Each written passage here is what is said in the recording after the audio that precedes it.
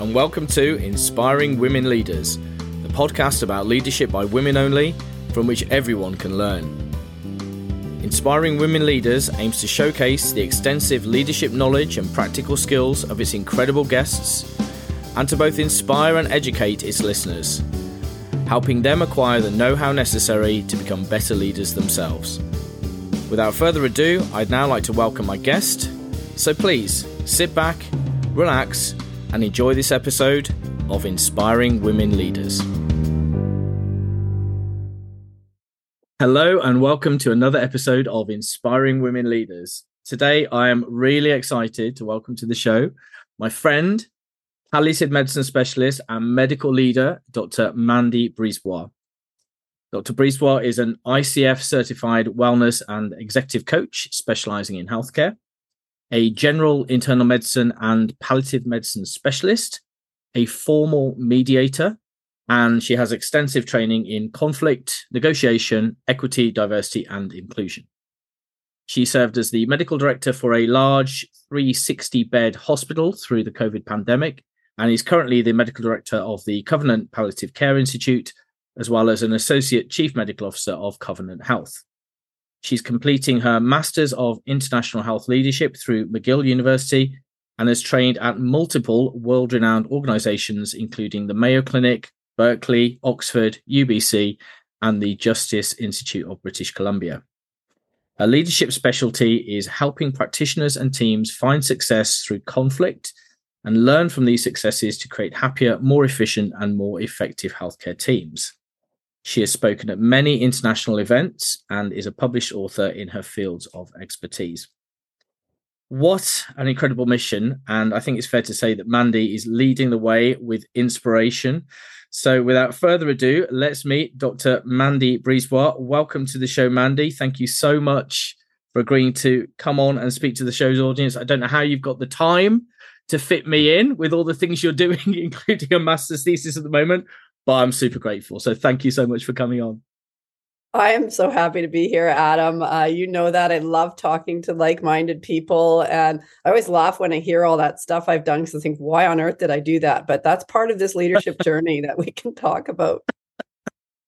I know what you mean when people say to me, oh, wow, you're a barrister as well. I'm like, yeah, that was just me going through a period of being foolish. Exactly. That's a whole story on its own of why we do these things. That's part of my thesis. I can't wait to read that. I hope that's going to be published from what you've told me. Anyway, I'm trying.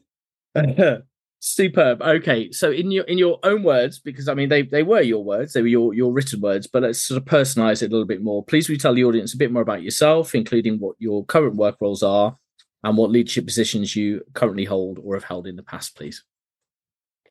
You know, it's interesting when you see a bio because it can look very impressive. You hear everything that somebody's done, but the story behind it is what is really interesting, not just those words. And I'm the Associate Chief Medical Officer of a big organization in Alberta, Canada. And I work with innovation and seniors care, health information technology. Those are my portfolios, integrated services. And I moved up through that position. And I think we'll talk to you about my leadership journey a little bit. But I'm also the medical director of the Palliative Institute. And one of the most interesting leadership roles that I hold is a middle management leadership role. And it's always interesting how we view leadership, you know, high level leadership, which those two roles are, and then sort of leadership as you go along. And so I'm also the physician advisor for our Edmonton Zone Medical Staff Association. And this is a leader with respect to supporting physicians, more direct one-on-one support rather than that big systemic view of leadership. So, and then I have roles with the Alberta Medical Association as a consultant with respect to conflict work. And those are the big portfolios that I'm working on right now. And then I'm a leader in the clinical realm. So I'm working with our transplant teams, starting new innovations with integrated palliative and transplant clinics for chronic illness patients, which is my clinical area of expertise. So I have all these pockets of leadership. And that's one of the things that we forget sometimes in healthcare, that leadership isn't just the clinical stream. You have these operational streams. You start getting higher in leadership and start to have a real system impact. And then you get into leadership streams where you're looking more at education or more at one-on-one clinical type of behaviors and leadership. So I kind of have my hand in a lot of different areas of leadership, which makes my job a lot of fun. Yeah.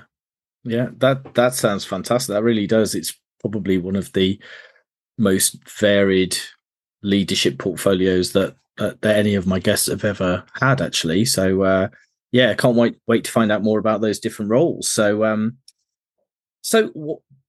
given the different roles, this may be a difficult question to answer, but what's your personal leadership style?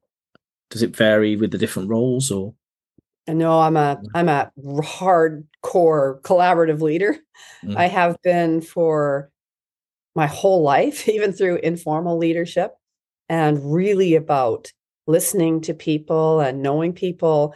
There's 2 books out there that I adore. One is called Humble Leadership and one is called Authentic Leadership. And they really tie right into this collaborative leadership. And humble leadership is about knowing the people around you.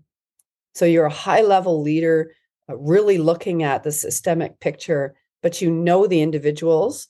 And there's a lot of evidence that huge organizations that are moving to this type of organization and actually knowing what the people around you are going through are more successful than those who don't. So I've really bought into those concepts, although this humble leadership and authentic leadership may not be, if you start reading a book on leadership styles, might not be in there, but I really think those are the wave of the future. So I really fit into those 3 kind of groups of being very collaborative and listen to people around me.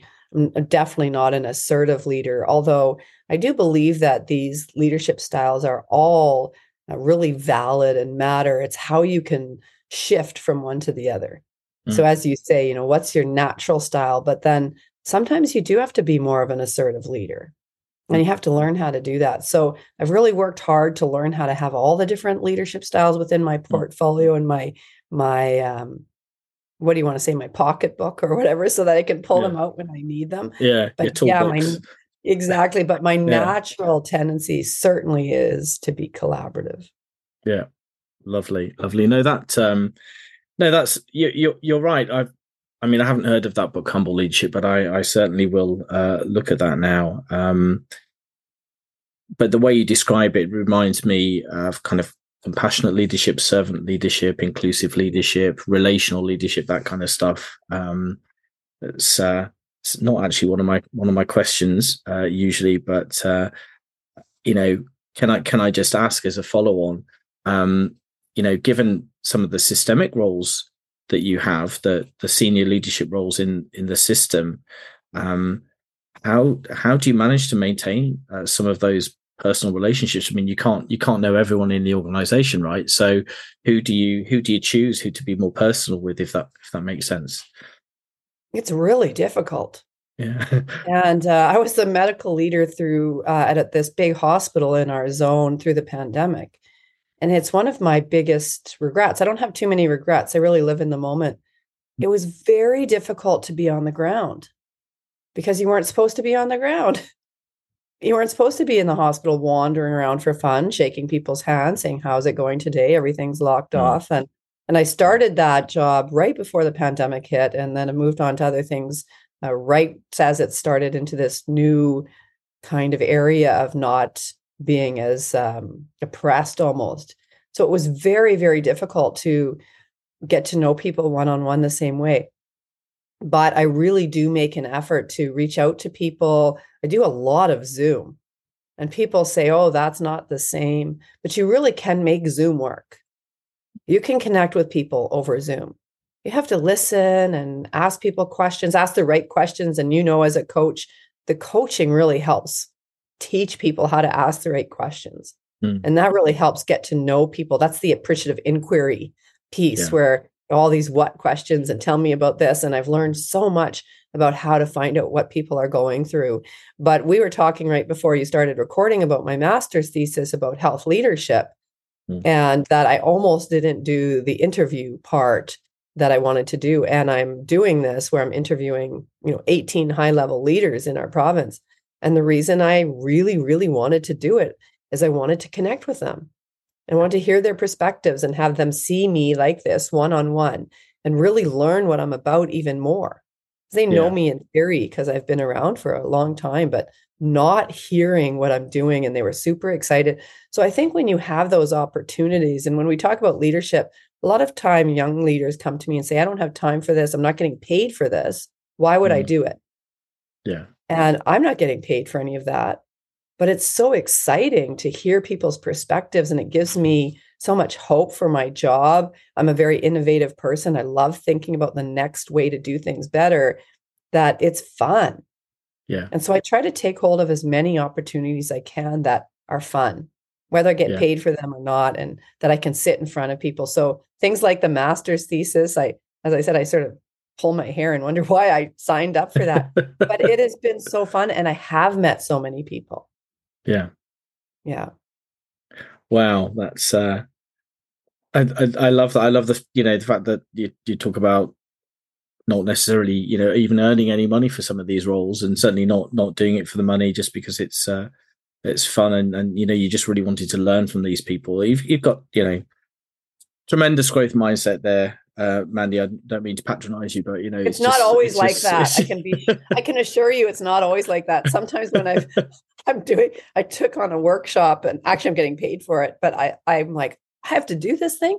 Why did I do that? But I think being excited about something and doing something you're interested in. And I do a lot of coaching and mentoring for my younger colleagues, or even my colleagues at my stage of my career who want to do something new. Yeah. It has to be something you're really interested in. And why get stuck in something you don't like? And this is where I help people through the conflict, is that they're doing something they hate, and they've hated it for a lot of years. So finding something that you enjoy is really important in our lives. Yeah. Yeah. That's great. Thank you so much for that. I love that. Okay. So now we're getting on to the interesting bit, I think, that from your point of view about your journey to leadership, is that's much more interesting than the actual roles themselves. So I'm excited to hear about this. So share with us your journey to leadership, please. I love my journey to leadership, and I laugh because I never wanted to be a leader. And you hear this a lot. What does that mean? Because we're all leaders. I do a lot of talking about informal leadership and formal leadership. So you cannot have a formal leadership role and be a leader. But when I got into medicine, I was a researcher. So I did insect neuroscience research. So I have a master's in that, locust research, neuroscience. I had really no interest in medicine at all. And then I was at a conference one day, and there was a poster on teaching in medical school. I'm like, cool, I think I'll be a doctor. And, I didn't know any doctors. I honestly didn't know what doctors did at all. I knew my family doctor. I didn't know there were different kinds of doctors. I didn't know there were surgeons. I was pretty stupid. I honestly didn't know any of that. But I was a high achiever. So I thought, cool, I'm going to go teach in medical school. And so I applied to a bunch of medical schools. And because I was an older, sort of more senior, I had a master's degree, et cetera. So I got into medical school, and I had to really study hard. So I'm someone who has to study hard to do well. I'm not just naturally brilliant that sits down and everything comes easy. So I studied hard, and I got out into clinical medicine. I didn't take on any leadership roles, and loved clinical medicine. Was an educator. My big thing was teaching for 15 years, and I won a lot of awards in teaching. And so you think I wasn't a formal leader, but I was a leader, as an informal leader there. I was leading all these medical students to want to love their jobs. And it was such a great part of my career to be that informal leader, and I'll always cherish that. And then someone came up to me one day and said, wow, you've won a lot of awards. You should apply for promotion. Because I was part of the university system. And I'm like, yeah, I have. Yeah, I should get promoted. Boy, I've been around 15 years, and I easily meet the criteria. So I applied for promotion, and I didn't get it. And I thought, what's happening? how can I won like 25 teaching awards, and these are big, like zone-wide things. And so I looked at the criteria. I'm like, this is stupid. So I appealed the decision. There was a whole process for appeal. It was clear in the guidelines and everything, and I'm fine. So I appealed it, and they basically took the appeal and threw it in the garbage. They didn't apply. They didn't respond to it. They didn't acknowledge it.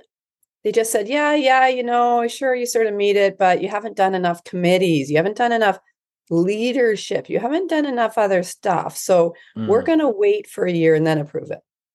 But they didn't follow the process. And I thought something is wrong with our system that we have to go through this. And it says there's a process. So I applied to go on that committee, on the promotions committee. You had to get elected onto it.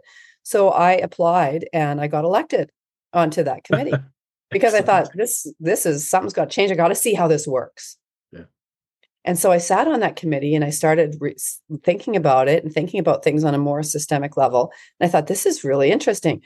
I'm going to start to do some other leadership things. So the facility chief of medicine at our hospital came up this position, and this is in charge of all the cardiologists and pulmonologists and general internists, etc.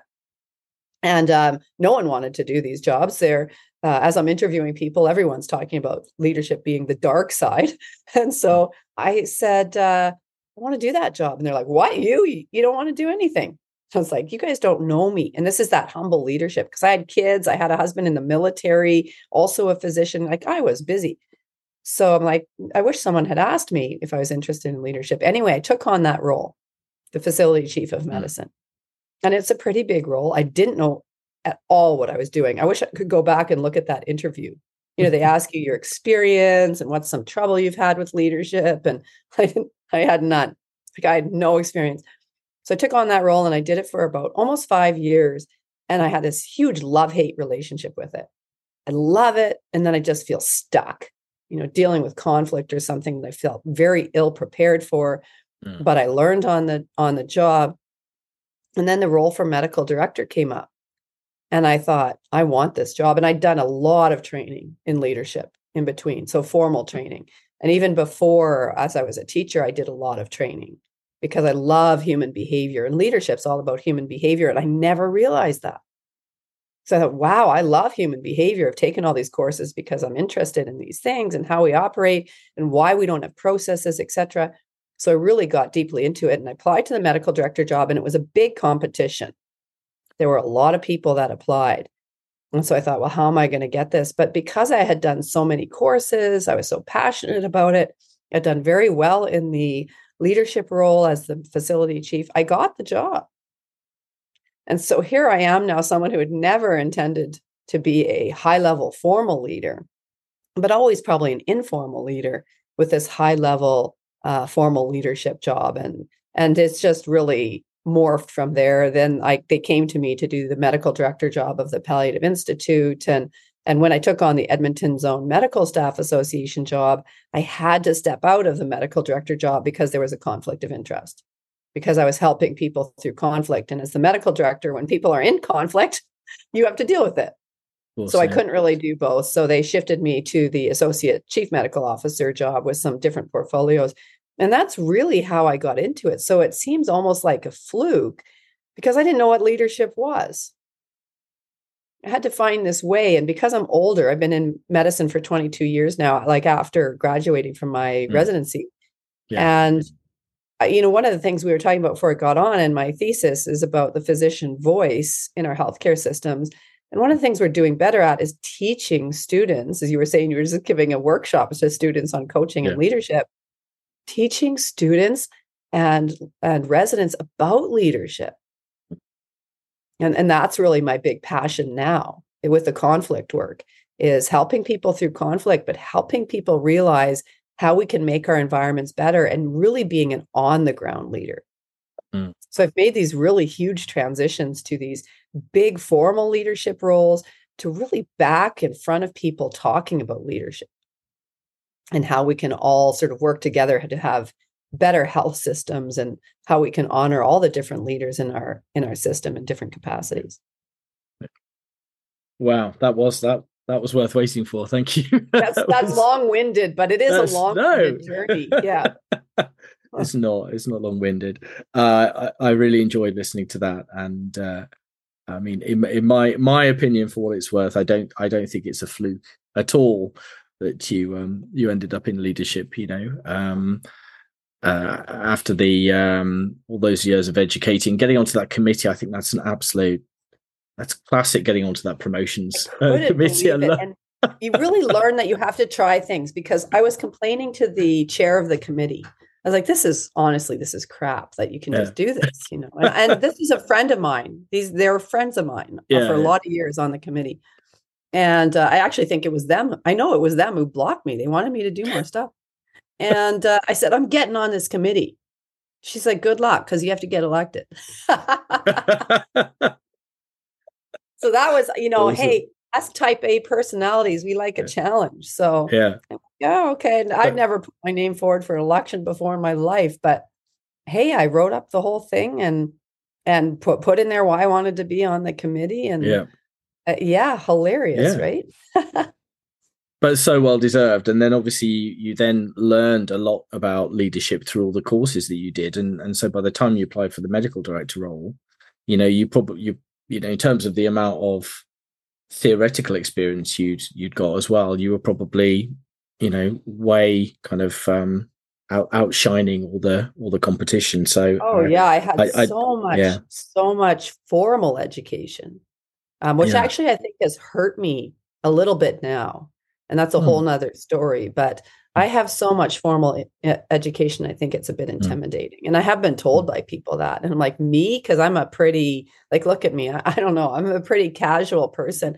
But when you think on paper, all of these things, you're a formal mediator and you're a coach and you're a dual specialist. And what is this person doing?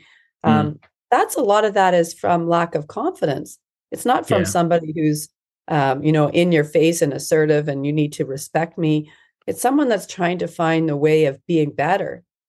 Yeah. So it's really interesting as you go getting more and more education. It's something to think about. Sometimes people don't want someone who's that well educated in all of these things, and they want someone who's able to play a role almost more than do something new. Yeah, that's true. And also, as you say, maybe intimidated. They're kind of thinking, that person has more qualifications than me. They're going to be coming for my job next, kind of thing. Right. Like, why did they do that? But this is that humble leadership, like asking someone. Someone asked me in an interview, "Tell me about all this education." They'd hear the story. Yeah. That's nice. Yeah. Superb. Thank you. I love that. Okay, so were there any people senior to you, physicians or otherwise, female or male, that helped you kind of rise through the ranks and helped you on your way? It's a perfect segue question. Good for you. And as I was sitting here, I thought I really forgot this piece. I should have told him this piece. How am I going to tell him this piece? And now this is the piece. So when I got declined for promotion, I had never had a mentor. And I'm a huge advocate for mentors now, but I didn't have anyone. And when I was declined to promotion, I was angry. Like, it took a lot of hours of psychologists to support me through this, because I knew on paper I should have been promoted. Yeah. And I had high level leaders in our discussions tell me that too. Yeah. So it wasn't just me, but I was so angry, and I thought, well, what am I going to do about it? I remember the psychologist saying, what is it going to do for you to keep hammering on this appeal? Like, what's your goal? And I said, well, my goal is to be respected. And she's like, so is hammering down on this appeal going to get you respect? And I'm like, no, it's probably going to make people even more angry. So it was really good to think about what I wanted about not getting promoted. And so I reached out to a colleague of mine who I'd known for years. She was in high level leadership, and even higher now, very high level leader in our organization, Dr. Kassam. And she's a friend of mine. Our kids played hockey together. So I felt very comfortable with her. I knew her for many years. And I called her and I said, look, I need someone to give me some advice. And I'm really upset about this thing. And I think she was can't remember what her position was then, but it was the head of medicine or something at the university hospital. So a big position. And I sat down with her, and I remember I was very emotional, there were tears, and she just listened to me. And She said to me, you know, and I was Amanda then because I thought you had to be more formal to be a doctor. But she said, you know, Amanda, what are you interested in? You've done all this stuff with teaching. It's so amazing. How can we get you involved in something that you are passionate about? And that question changed my life. And I thought, wow, you actually look at what I care about. You're thinking about me. You're Mm. thinking about how I can do something. Because I had people come up to me before and say, you need to do more. You need to pick a specialty within general medicine. You need to find something that you like to do. You go on this committee or go on this committee. And I'm like, but I don't like those things. Mm. So to have someone actually look at me as a person and say, what are you interested in? And she said, I'm going to find you something. In fact, she said, I had something come across my desk that I think really fits you, and I'm going to advocate for you. So to have someone actually sit down and advocate. And what she advocated for me for was a position in an inaugural exam committee. The general internal medicine had just been made a formal specialty through the Royal College of Physicians and Surgeons in Canada. And they had an ask out looking for people to create the exam and be on this exam committee. It was an national committee across Canada. And it was right up my alley. So teaching and general internal medicine. So I said, oh my gosh, thank you. Yes, please put my name forward. So she put my name forward and I got on that committee. And being on that committee changed my life because I met people all across Canada. There were educators, teachers. So talking about leaders in all different roles in our systems. So I sat at this table where I had expertise making the exam, but I got to sit with people with all of these cool jobs. And so I was on that committee from the inception of the committee, probably for 8 or 9 years. And while I was on that committee, I also got elected to the inaugural exam committee of palliative medicine when it became a new Royal College specialty. Mm. So it opened my eyes to all of the different areas in medicine and the system view of where we could contribute. And Norman has been my mentor ever since. And in fact, she just applied, I want to say about a year and a half ago, to be the zone director for medicine, which is a massive role in Edmonton. And she called me and she said, hey, Mandy, can I use you as a name for being your mentor? Because mentorship is very important now. And I'm like, boy, Norman, I love how things come around, but I'll do anything to help you get this job, because she really is somebody that is a humble leader and listens to people and really tries to move things forward and support people. So she was really, really important to my journey. You know, there's other people along the way, people that you sort of reach out to with certain situations, et cetera. But she's the one that was my glue. Yeah. That's lovely. That's really nice to hear. Thank you for sharing that. I love hope she gets to mentors. listen. I hope she Yeah. gets to listen to this and hear that Well, she wonderful knows how I wonderful feel. I've told her testimonial. this many times. She wouldn't be surprised. I've told her many times how not getting promoted changed my life. Yeah. And I always say to people with respect to leadership too, you know, if you don't get a position, and we can talk about that if we don't have time, but if you don't get a position, it can be the best thing that's happened to you. You just have to really think about what is it about it that you didn't get it, or you know, what was it? What learn something from? Yeah. Yeah. And maybe it was part of some other kind of plan for our life path. You know, obviously you didn't get that, Exactly. but you Exactly. ended up getting Sometimes it's other not a things. match for a reason. Yeah. Yeah. Exactly. Wonderful, wonderful. Well, thank you again for that.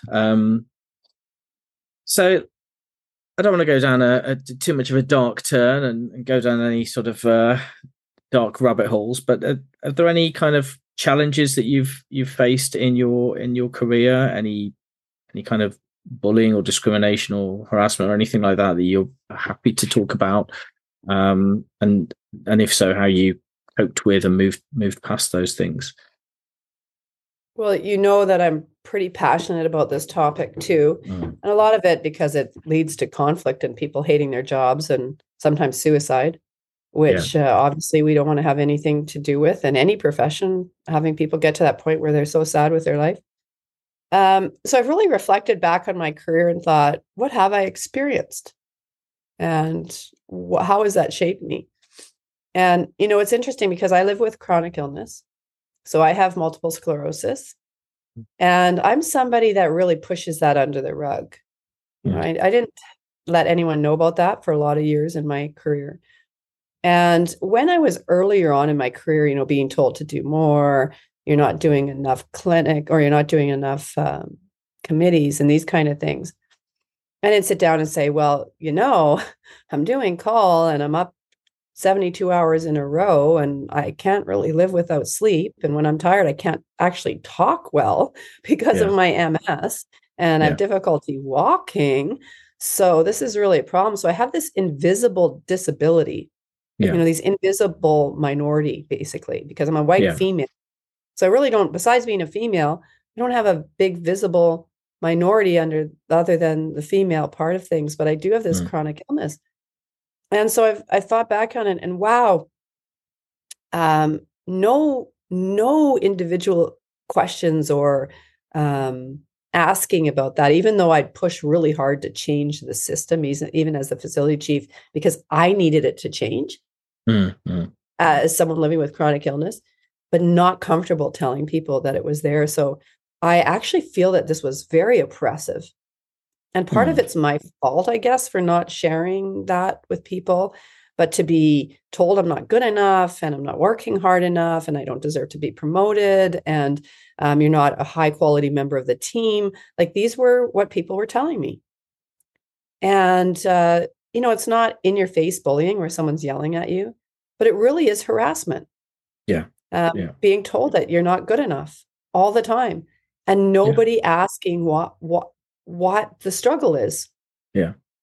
And, I'm trying to teach people how we have the confidence and the power to bring it up, but also as a leader, how to ask. We have to ask. So, I look back on that and I think that was really oppressive. And as I got into leadership, I never really thought I was marginalized being a female. In fact, through my career, I thought it might have advantaged me somewhat. I always said, well, I haven't really been disadvantaged. I got into medicine. I didn't really put a lot of the credit upon myself, where really the credit should have been. I was someone who really undermined my own skills. I would play them down and say, oh, it's something else that got me into that, or something else. It's because of this or this. And I've really learned how to play up my skills and have confidence in myself.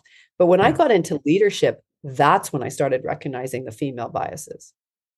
And it was huge, like really significant. And I was shocked at the differences between how I was treated as a female leader and how the men were treated. I remember sitting in a conference one day, and this was just as we were actually doing a project where we changed how people were admitted to the wards. We were trying to localize patients on the wards based on the specialty where they were being admitted to and the physician they were being admitted to. So it was a big project. And so I was sitting in the morning, we sat down with everyone every morning, and I said something like, this is not what we were promised. It's not working the way this was promised. And I said it in probably that voice. And I said, we need to really regroup and try to get this working the way that it was meant to work. So I'm not yelling. I'm just being definitive. I'm being assertive that this isn't what we agreed upon. So I'm walking down the hall about 10 minutes later, and the medical director at the time, he turns around the hall and he says to me, I hear you just lost your, and then an explicit word in the meeting this morning. I'm like, what? He goes, yeah, I heard you just went rogue. Like, what? What? And this director was actually someone who would scream at people in the hall. Yeah. And I thought, that is a gender issue. There is no way that someone can just be assertive and say, this isn't what we wanted. And other leaders are in the hall screaming and yelling at people. And I'm being called that I lost my whatever, and that I was being assertive and aggressive. And I still tell people that I know that, and they're like, this is the weirdest thing I've ever heard, because I'm just not an aggressive, intimidating person, and always someone to ask, I respect what you're doing. I'm not trying to step on your feet. I want to work as a team. I want to hear your opinion. And I think a lot of it is because people feel they can tell women to stop talking. Yeah. And so I do feel that I've been marginalized as a female in leadership roles, and it's disappointing. Yeah. For sure.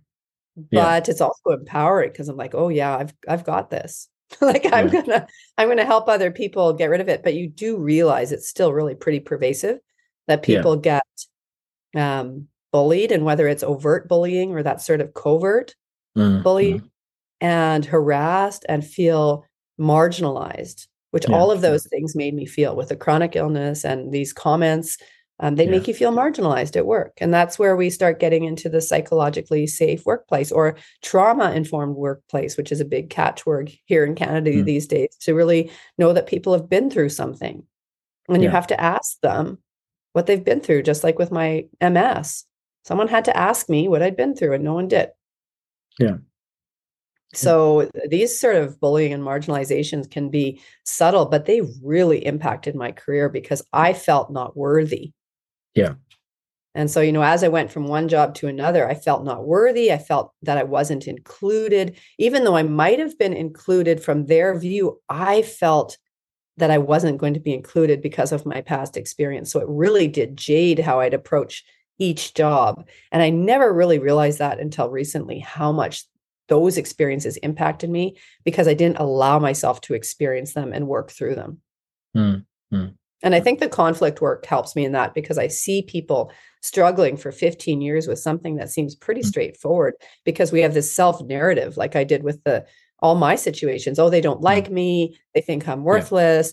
They don't think I have a specific niche. I don't belong on this team. I didn't get promoted. I'm no good. Like you go through this and their words that drag you down create that self narrative. So then you drag yourself down.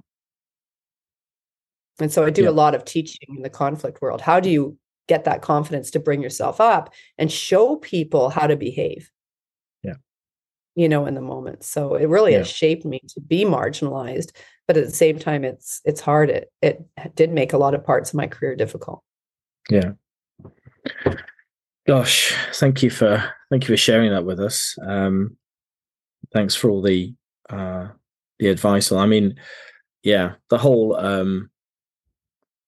assertive female equals aggressive female narrative is just oh, it's just appalling, isn't it? It's been Pervasive, there. It's isn't been it? there. It's very Yeah. pervasive. Yeah, it's been there. Yeah, such a long time, and it's doesn't show any signs of really going anywhere at the moment either, from what I can see. But Yeah, we I don't just, really think so. Yeah. yeah, But we can we can. I really do we believe keep we plugging can. away. Yeah, people Yeah, like you and me, and exactly. And how you say things, but yeah, it is really something that's perceived. yeah. We need more, no more male allies. I think speaking up, Hmm. that'd be good. I mean, that's why I do this podcast, and but yeah, Yeah, no, thank you. And I was going to say I'm a huge believer in men and all genders actually, but I have three boys, mm, and I always talk to them because they feel marginalized that they're white males, they're white privileged males, and people say you can't use that word when you talk about white males marginalized, and I'm like, well, in the moment though they are because their voice is just not seen as being as important sometimes mm, because they're white men or they can't get the job as easily or whatever it may be. But they're allies, and my sons have really been allies to women, mm, and that has been very encouraging because we can't do this alone. We have to be. I'm a huge advocate of people, mm, every person. And mm, so whether you're white or black or whether you've got green hair or blue hair or transgender or whatever it is, you're unique and you have something very special about you. mm, And so that's what we have to figure out is how we learn. And that's the humble leadership is how do we learn about each other so that we can honor each other. And it doesn't matter that I'm a female or that I have weird hair at the moment. I used to have purple hair, but that's a long story. Um, but none of those, or I have tattoos, I have an armful of tattoos. Those things don't matter. What matters is who I am, how I can mm, contribute, all of those intrinsic personality things that are really going to make a difference to the system and not what I look like. So I'm really trying to promote that. So we need all different brands of allies, if you could put it mm, that way. We have to work together to get it done because females on their own, why would we want to do it on our own? mm. Yeah, Yeah. thank you. It's very true. Um, Well, that's really, really great advice. I'm sure that the listeners will, those who need to learn those lessons about navigating their way through some of those challenges will really benefit from listening to your words there. Do you have any other advice for our listeners on how to become strong, kind leaders? You're a humble leader, an authentic leader. I look at you, I speak to you, I know you. We've worked on stuff together before. You're a strong and kind leader, in my opinion. How can people become what I put on a bit of a pedestal as two really important traits? Being female leader, being strong and kind. How do you think you can get there? I think you have to have confidence in yourself and take the step. They talk about that leap of faith. I think the leap of faith is really important. And the other saying, fail forward. I love it because I always say we have to turn our failures into successes. Failure is awesome. Like, be cool with that. Like, really think, if I apply for that job and I don't get it, great.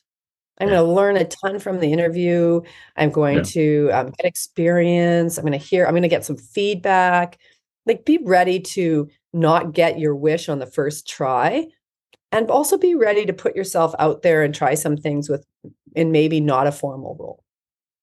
So those are really important things. Put yourself out there. That's the first thing. Have faith to put yourself out there. And if it doesn't work out perfectly, it's going to be an awesome experience because you're going to make it an awesome experience. Yeah. That's the first piece of advice.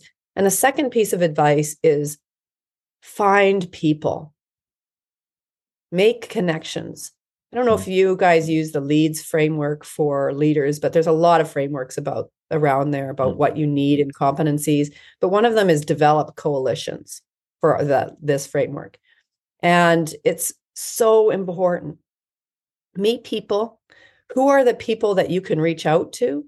So if you're in an informal leadership role and you think you sort of messed up something, or all of a sudden things didn't work out, find people that you can go sit down with and say, boy, you've been around a long time. I want to run this scenario by you and hear what you do. Because boy, that stuff is rich. And once you start doing that, you start meeting people. And they start going, oh, so-and-so is doing this informal leadership job. Boy, they might be really good at this formal leadership job because they had the intuition to come and talk to me when something didn't go right. That makes a really good leader. I love it when leaders come or people come and say, boy, can I run something by you? Because I think I could have done better. I'm like, wow, I want that person on my team. So next time a formal leadership role comes up, I think, wow, sometimes I'll even go talk to them. Yeah. So, I'd say get out there, talk to people, let people know what you're interested in. Don't take on something you're not interested in just to put it on paper. Yeah. I have done that before, for sure. Trying to, buff up my CV to make it look good. Yeah. All those things are off my CV now. And I learned that I don't like them. Sometimes you have to do things to realize you don't like them. So that's very important as well. Try things. You might not like everything. So those are my big two pieces of advice. Yeah. Awesome. Thank you. Thanks for that. Okay. Well, listen, we're coming to the tail end of the interview now. And I just wondered if you'd, hopefully I'm sure I haven't exhausted your well of knowledge and wisdom. Do you? Sorry, I had to have a little cough. No, that's fine. I know you were poorly with laryngitis over Christmas, so at least you can speak to me today. So that's something. You're not all hoarse. Have you got anything in your back pocket as take home leadership messages for the listeners? Well, I think those things that I just said about having confidence in yourself, but realize that we're all leaders. Even when we do things wrong, in quotation marks, people follow sometimes people who are not good. There are many examples in history of that. And I had a colleague recently talk about one of the most horrific men that's ever existed on the planet. I'm not going to mention the name to give any street cred to them, but said, what would have happened if that leader had a different influence or a different perspective early on in their lives? because clearly they knew how to lead because they rallied people around this certain thing. And at first I was disgusted that they were even talking about the person. And then I thought, that's very interesting. Mm. We all do have capability to rise, but in what direction do we rise is really within our ability to shape. And so I would say, take the things that you think are not so skilled and polished within yourself. And if you like progression and you want to get better, work on those things, get some support from people around you, and find some allies, find a mentor, somebody that you trust, that you can go to if you've had a bad day and you need some advice, and even one or two mentors, and really honor what you're going through. And that's something that's really important. The good and the bad, and those are some of my tattoos, is how do we make those bad days part of our life? Because you'll have them. You will have them. You will not get a job that you really want. You will be told one day that you're a crappy leader. You're going to have to deal with those things. And then I think, well, I'm wondering why they told me that. I'm going to go back and say, I want to hear more about your thoughts about my leadership. Yeah. So, that takes a really brave and vulnerable person. It really is hard. Yeah. And so if people can take a little tiny piece of themselves and be brave and vulnerable, and you probably know Brene Brown, we all do love Brene Brown, but she talks about that vulnerability. And it is so important to know how to be vulnerable and that you're okay putting yourself out there. Yeah. You'll be perceived stronger. I tell this to my patients. You're stronger than going out of your comfort zone than you are by staying in your comfort zone. It takes much more strength to do that. And so, know that you have power and do it in little steps. And if you're not sure you'd be a good leader, try it. Yeah. The best leaders are ones that learn from their mistakes. Yeah. So you can be a good leader. I really feel that it can be a learned skill. Some people have more intrinsic skill than others, but I really feel you can be the most fantastic leader and learn right from the early stages. Yeah. Fantastic. Thank you. Thank you so much. A lot in there. That's really good. Really appreciate all that. Some really good nuggets in there. Okay. All right. So back to you. What things are you currently excited to be working on that you'd like to share with the listeners? I'm laughing. I read those questions ahead of time. And as I was saying to you before, and as I was telling you with my leadership roles, I have my hat in so many things. You do. And one of my colleagues said to me, why on earth aren't you just seeing patients? Because you'd make way more money. And I'm like, true, I would make way more money. But I decided that I want to always be involved in growth and fun. I want to have fun, my whole career. Like I'm 54, I've got probably about 10 more years left in me. I want to do something fun.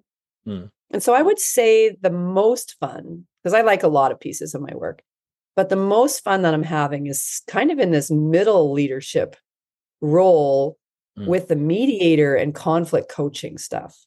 And so what I'm doing is I'm supporting teams and individuals work through conflicts that are deeply impacting them in their workplaces. And some of these conflicts have been going on 10 years within teams and eroding the team's morale and culture.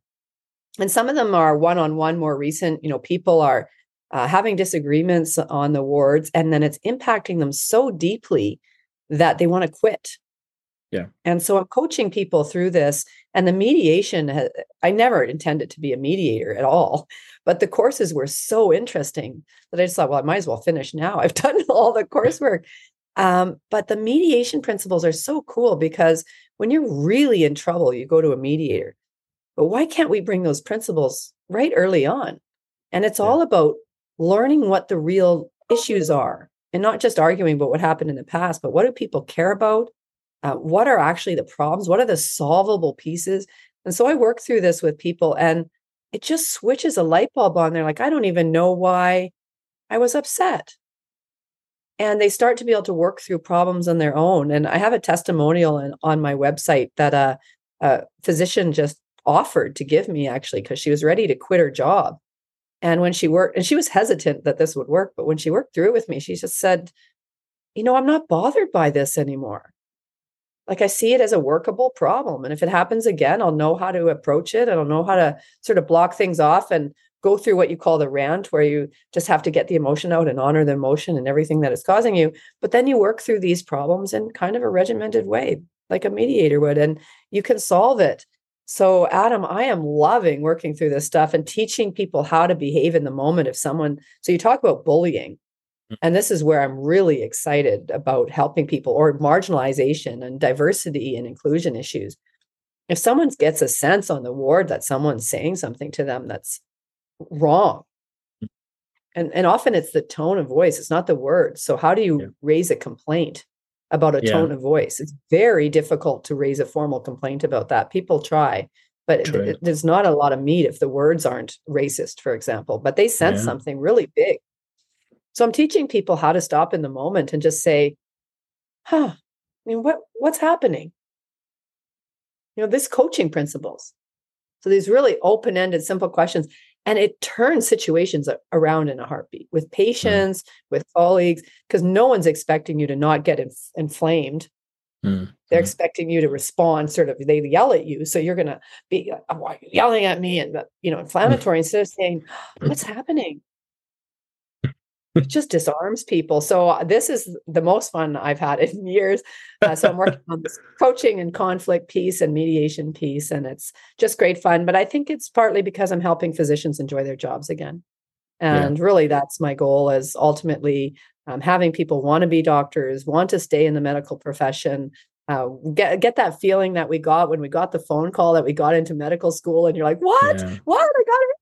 Jumping around the house thinking you're going to be a doctor. And then all of a sudden, all this other stuff bogs you down. So I keep saying we got to get back to medicine. And that's the most exciting thing I'm doing right now, I guess.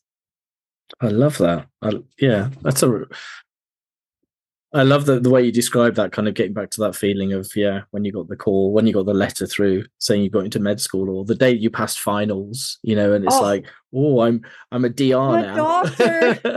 I'm a doctor, and I think we all remember those feelings, those who are listening are physicians, but you don't have to be a physician. It can be getting that first job, or, whatever it is. And you're so proud of yourself. And then you start eroding that. So how do we get back to that feeling? This is so exciting. Life is great. I love that. And I just think the coaching and the conflict resolution and the mediation, they are just, they complement one another and dovetail so beautifully. What a fantastic skill set you have. Such kind of natural symbiosis, I think, between those disciplines. Yeah, and such a strange thing to do. People say, well, you do what? And you're a physician too. And oh my gosh. But it shows you that when you're interested in something, and it's nothing to do with all these little letters behind your name, but you'll find things that you're interested in and you're going to want to do it. Yeah. And so then you go do a course and you're like, well, this is amazing. And so then you do another course, and all of a sudden you're one exam away from having some certification. So that's sort of how things happen in life sometimes. That's lovely. And I can tell you're so genuinely excited about it as well. You're just so animated. I love it. I love it. Absolutely love it. I do. So if any of the listeners would like to reach out to you, and I really hope they do, what's the best way for them to do so? Yeah, I love talking to like-minded people or people who need help or whatever it is. So if you can see on the screen how my name is spelled, if my website is AmandaBriseboisMD.com. So it's https:// or something like that, AmandaBriseboisMD.com. And there's a section on there. It says book a call. You can book a call as a colleague or a professional, or book a conflict call, just an introduction, 30-minute call. If you're just interested in what I'm doing, you can book a call. So that's the best way to get a hold of me for sure, because all of those roles I have, I never had a website or calendar or anything. I never really needed it. I don't really have a business. Like, all my work is intrinsic. However, it coordinates all of my roles. So when you book a call there, it shows when I'm free. So it's been very, very useful to have that. But I do support people out of province, etc. And I'm trying to do that. I'd love to do that, start doing some of that work. So if there's people who are interested, I'd love to talk to them. Yeah, lovely. And as obviously this is videoed, but for the podcast audio, you'll see Mandy's surname on the on Apple Podcasts and on Spotify, whatever. But just in case you want to know, it's Brisebois is how you spell Brisebois. Perfect. Lovely. So anyway, we'll put some links in the show notes, which whatever you want putting in the show notes, we'll put in there. And really all that remains to say is, do you have any closing words you'd like to share with the listeners before we say? I mean, Adam, what I usually say at the end of these podcasts is thanks to you. And to have this kind of forum and have a male colleague, and I'm not trying to be gender negative or anything, but to have an ally who's not the same gender as me doing all these podcasts for women and holding women up and all of the coaching work and teaching and everything that you do, I'm just honored to be here and to know that there's people like you out there doing this. And when I first met you, I was just so happy and impressed that you were doing what you were doing and felt bonded right away. And so I want to thank you. That's the first thing, for doing what you do. And I want to thank the people who are listening, who also are invested in this work, because I really feel that all of us together, we really can make a difference in this realm and we can help people have better lives. So thank you for what you do and for having me. I've really enjoyed it. I just love well, I guess I like talking about myself, Adam. Isn't that terrible? That's horrible. Oh, well. Not at all. That's life, too. Well, you know what? To be fair, guests who come on who aren't interested in talking about themselves wouldn't really be that entertaining or informative, would they? So I do need a certain amount of self-indulgence, So I'm very we need to have a podcast where someone interviews you, though, because I want to hear your story now.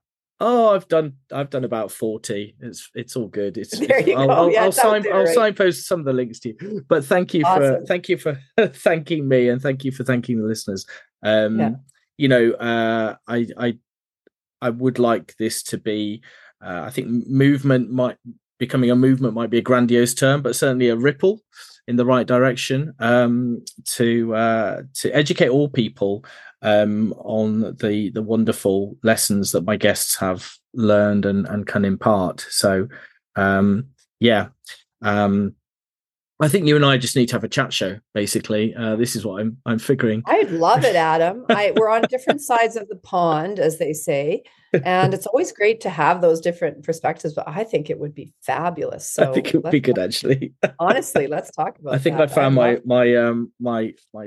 other half in the entertainment I would industry. love that. And, it's funny because, one of my best colleagues, she's a liver specialist, and we keep saying we should videotape our conversations because we disagree about a lot of stuff. I'm a palliative medicine, general medicine. She's a hepatologist, gastroenterologist. We see things from different views. And that's where we learn the most. Yeah. Because she's like, well, why do you do that? And I'll say, well, this is why I do that. Why do you do that? And so we have these really open conversations. And at the end, we go, wow, what a revelation. Darn, we didn't have that recorded. That would have made a great podcast. So I do think it's sometimes these conversations that are more interesting than anything. Absolutely. Fantastic. Well, thank you again so much for coming on the show and sharing all your wisdom and wonderful advice with us. And thank you to the audience for listening. So until the next episode in 2 weeks' time, I wish you all health, happiness, and inspiring leadership. Take care.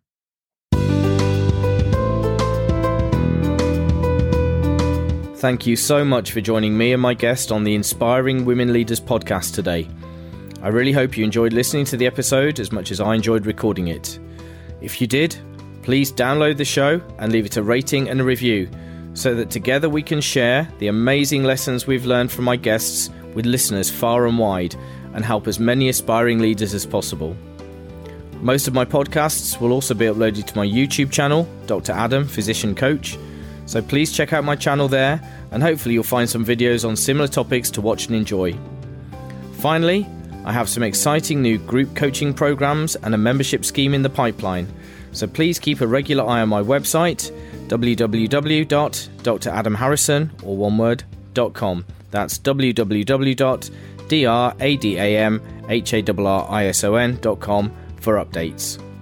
Thank you again for your time today, and please join me next time, 2 weeks from now, on alternate Wednesdays, for another brilliant episode of Inspiring Women Leaders.